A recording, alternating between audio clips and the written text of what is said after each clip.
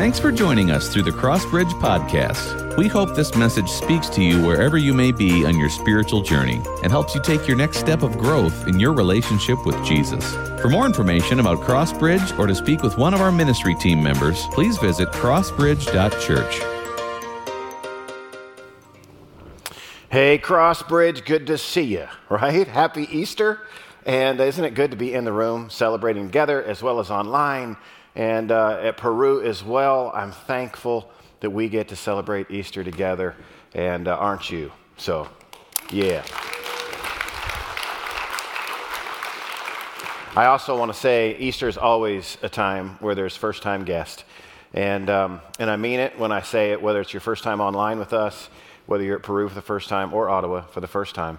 We are truly, it's our honor and privilege that you would come and give us a chance, to worship with us and to celebrate Easter with us. So I'm grateful for you, and I love when new people show up and experience us for the first time.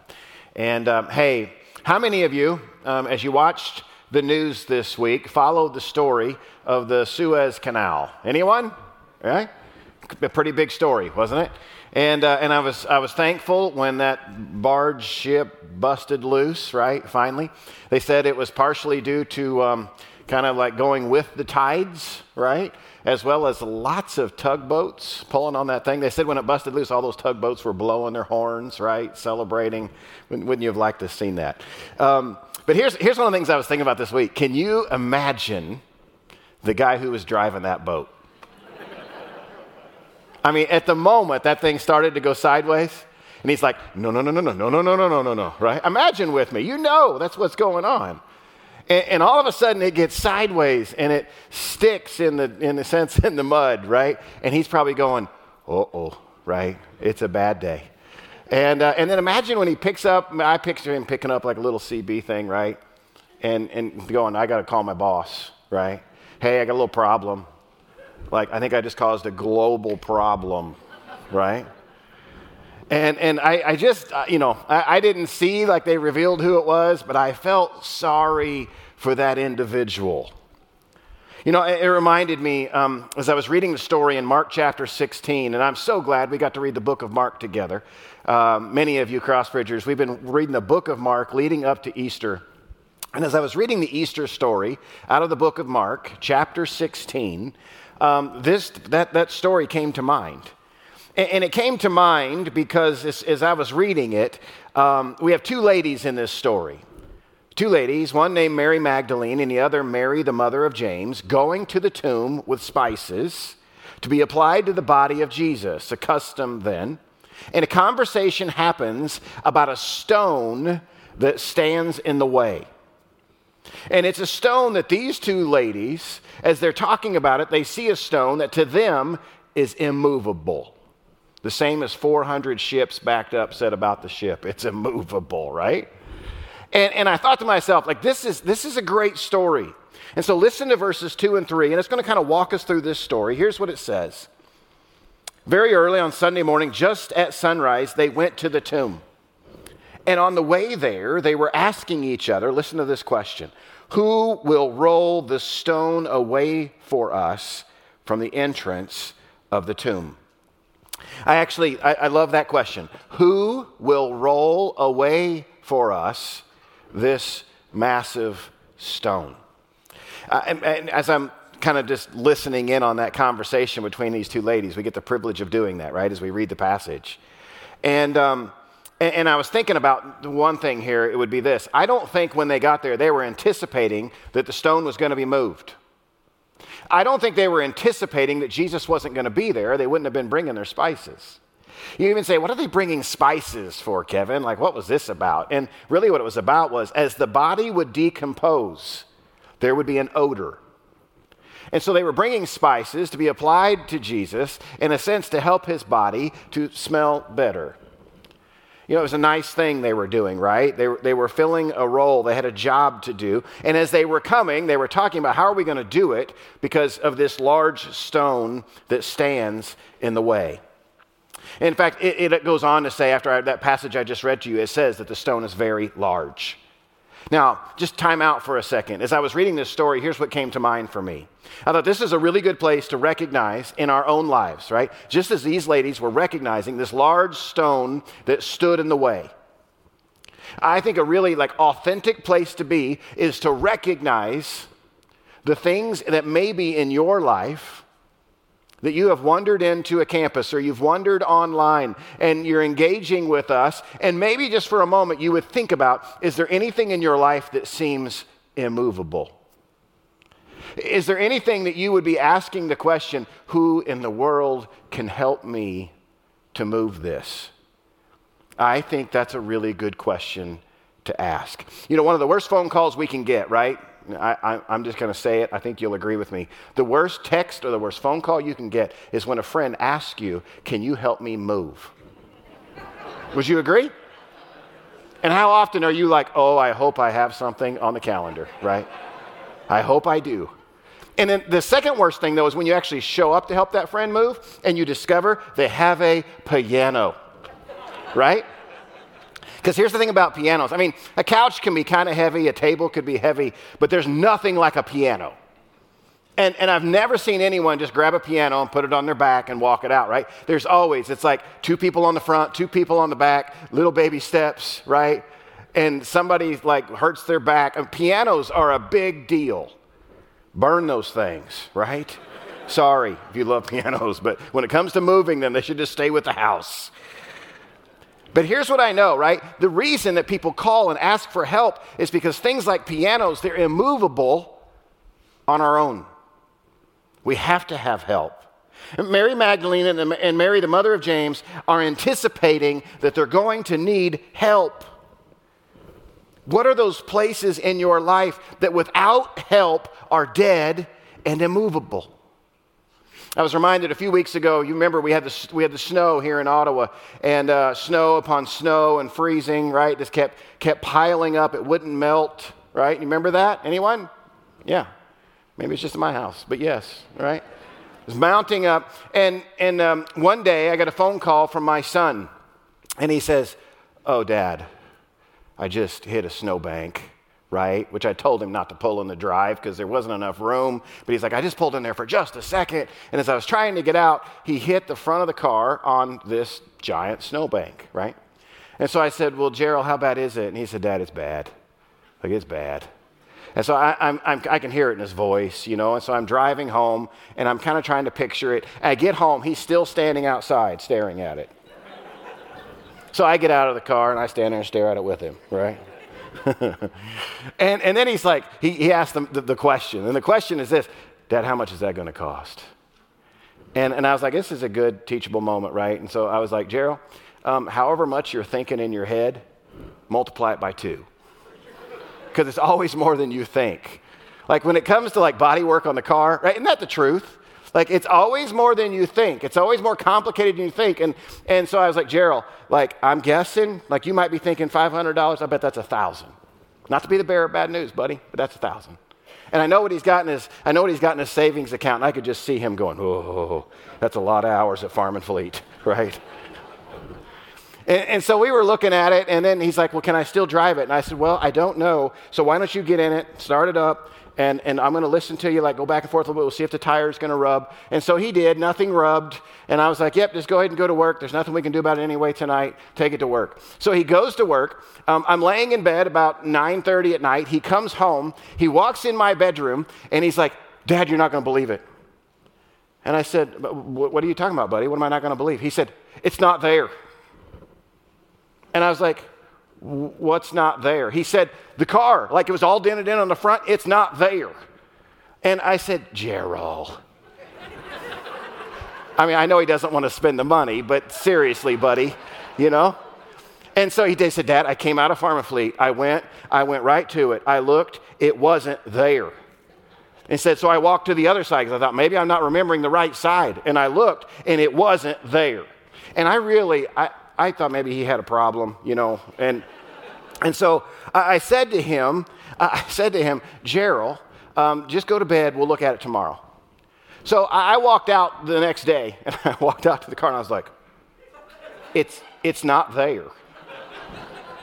I am still a little bit amazed, but my guess is that the plastic and the cold, I don't know, like that thing just popped out. And I don't know how it did it. And I said to Gerald, Gerald, you should thank Jesus.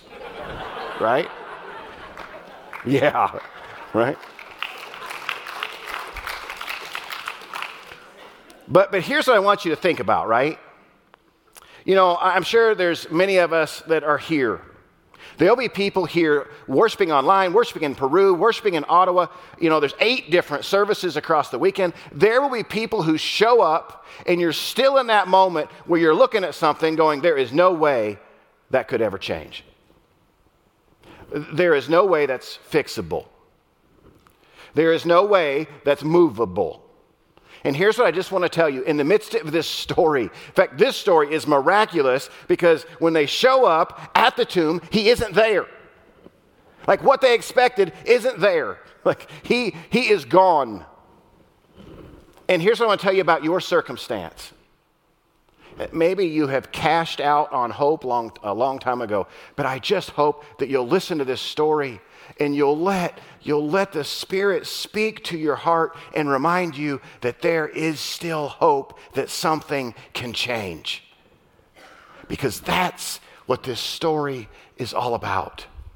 It's about stones that are moved and dead people that come to life and things that can be changed and people who can be transformed. And it's all wrapped up right here in this story. It says in Matthew chapter 16, verse 4, this is the moment, right? As they arrived, they look up and they saw that the stone, which was large, had been rolled aside.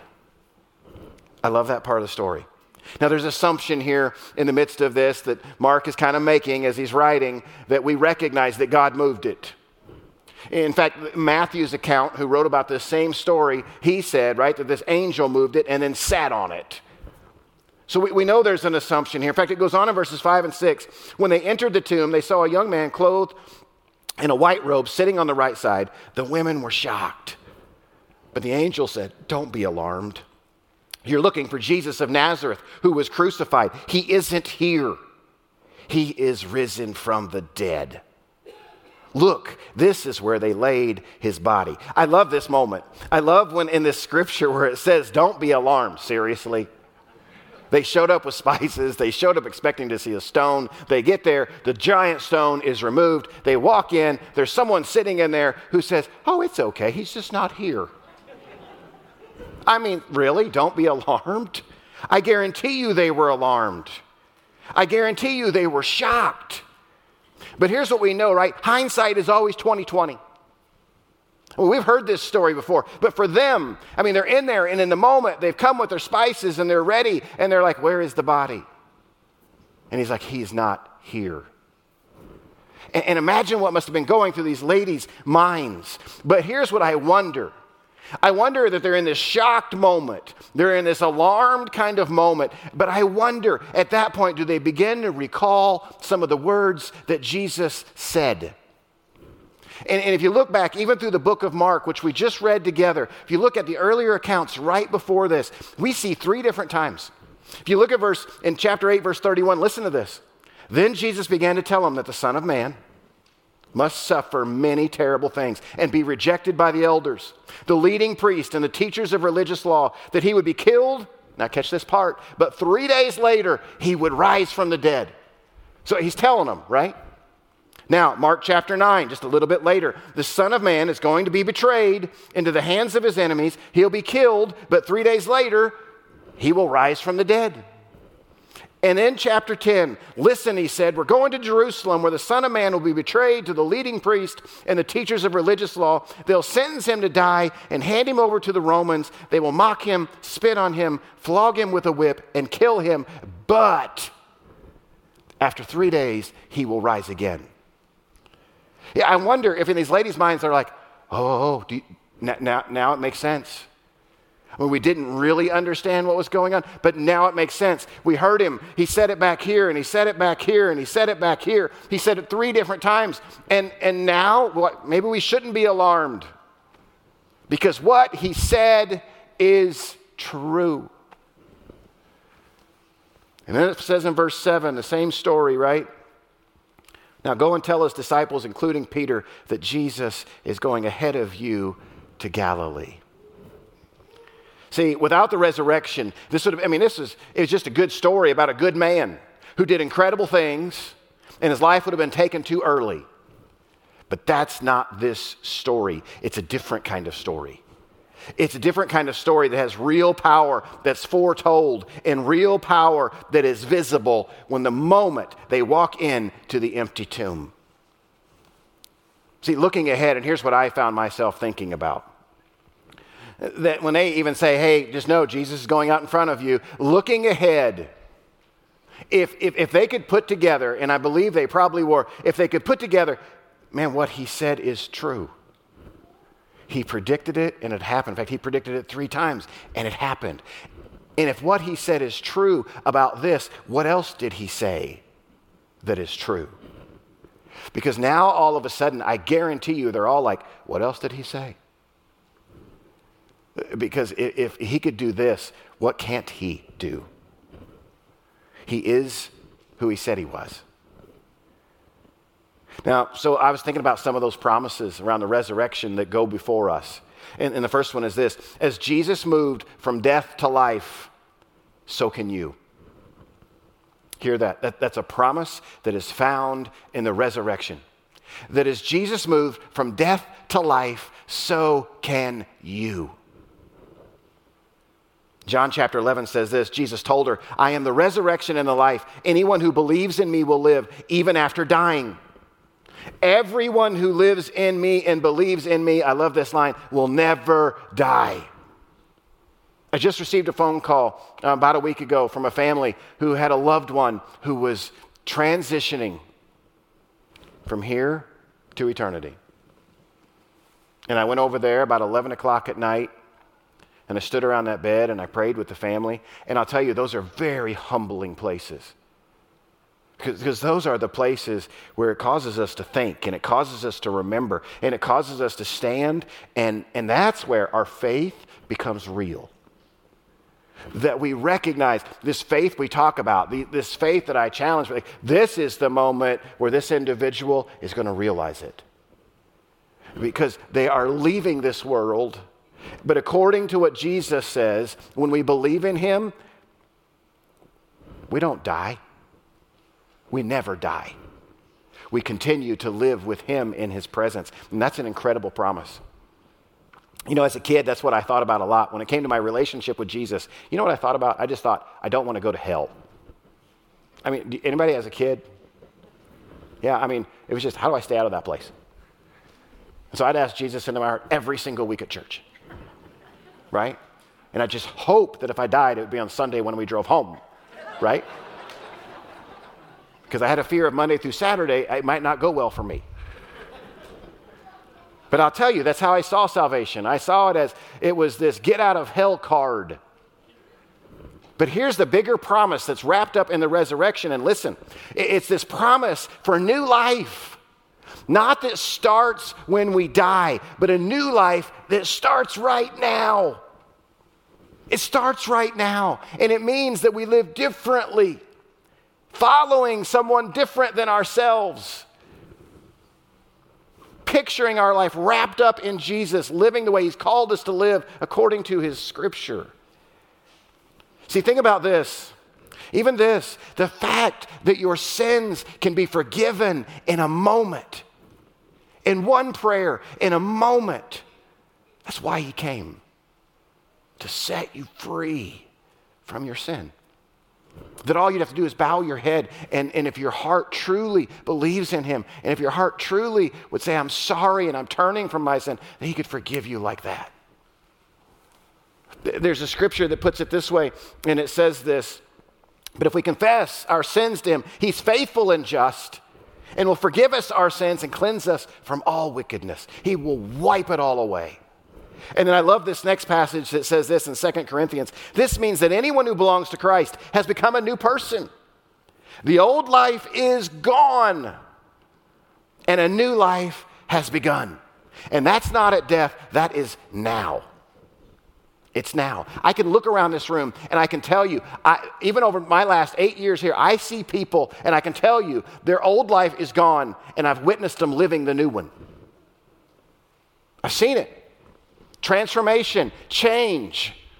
They become different people because of the promises of Jesus and what is all wrapped up right here in this resurrection. And then the third thing that just was so obvious to me in this story around resurrection and promises that we can believe to be true is this, that the power that was displayed in the empty tomb was not only for Jesus, but it is for you too. It's not just power to be read in a story that we would visit once a year and we'd go, wow, that was cool. Like Jesus had some real power going on there.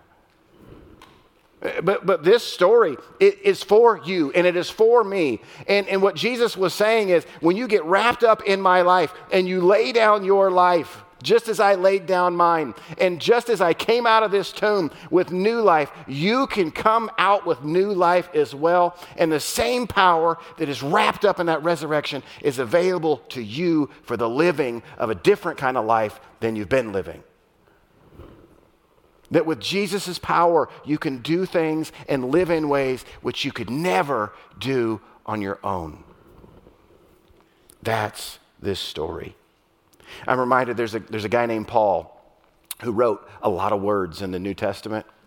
And he says something like this. He says it in a little letter to this church. He says, I want to know Christ, and I want to experience the mighty power that raised him from the dead.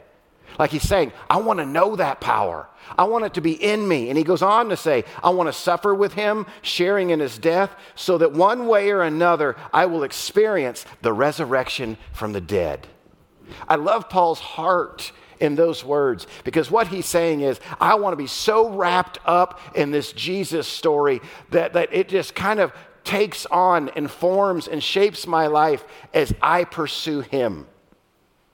You know, I'm reminded, so this weekend we will have, at our physical campuses, we'll have 8 services and we will baptize 19 people, planned baptisms, right? 19, yeah. And when I think about the resurrection, I can't think of a better day to be baptized than Easter. Because here's what we're saying. We're saying that this story isn't just for observation from a ways away.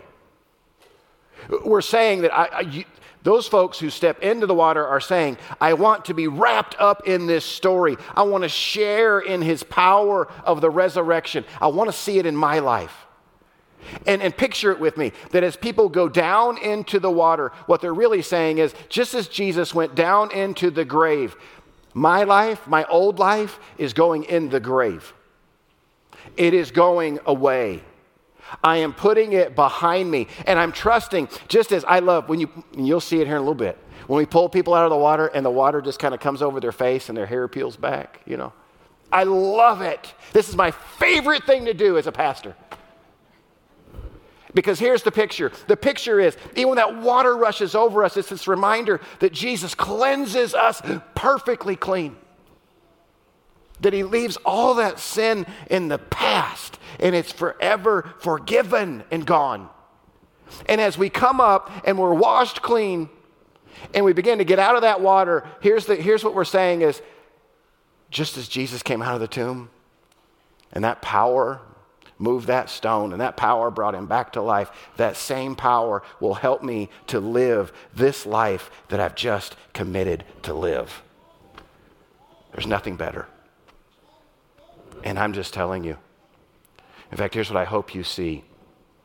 I hope you see in the midst of the people who will be baptized and the stories that you will hear, that this story and the power in it, it's not just here in the Bible. That story is very real today. And the death and resurrection is wrapped up in our folks who are experiencing him in fresh new ways, that he's doing powerful new kinds of work, that he's making people new, and he's given them power to live. And I just, the sad truth is we emphasize this so much on Easter Sunday, but the truth is every Sunday is Easter. every Sunday is Easter, because the gospel and the power in it isn't just available one Sunday a year. It's available every day of the year when we cry out to him. Would you bow your heads with me? Maybe with your heads bowed and your eyes closed. Maybe you've wandered into this place and you would say, Kevin, I've got some things in my life that seem immovable, that seem absolutely dead. But as you've spoken, I've sensed the Spirit speaking to me in a way which says there is truly hope. And so I want to lean into him. I want to lean into him. I want to trust that same power that was available, that same power that I just heard in that story of this resurrection is available to me as well, and that God can do a new work in me, that he can forgive me of my sins, that he can make me new, and he can give me power to live when I walk out of this place. And if that's you, I just want you to raise your hand right where you are. If you know he's speaking to you, raise your hand. Yep, I see that hand. Yep, that hand. And here's what I'm going to do. I'm going to lead you in a prayer. Father, help us today. The first step is for us to come to you and just to admit there are things that we can't fix on our own. There's things we can't move on our own, and that we need you.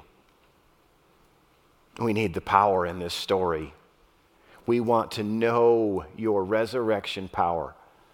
So God, we come and we confess our sins to you. We confess our need for you. We ask, Lord, that you would breathe new life in us. We ask that you would take the same power that was all wrapped up in this story and that we would sense it in our life, helping us to live in a different kind of way. God, we're hungry for it, but we know without you, we're in trouble. We never pull this off on our own. God, we need you. So I pray that for our people today, for those hands that are raised. I pray that as they cry out to you, Lord, you will meet them. I give you thanks. In Jesus' name I pray. Amen.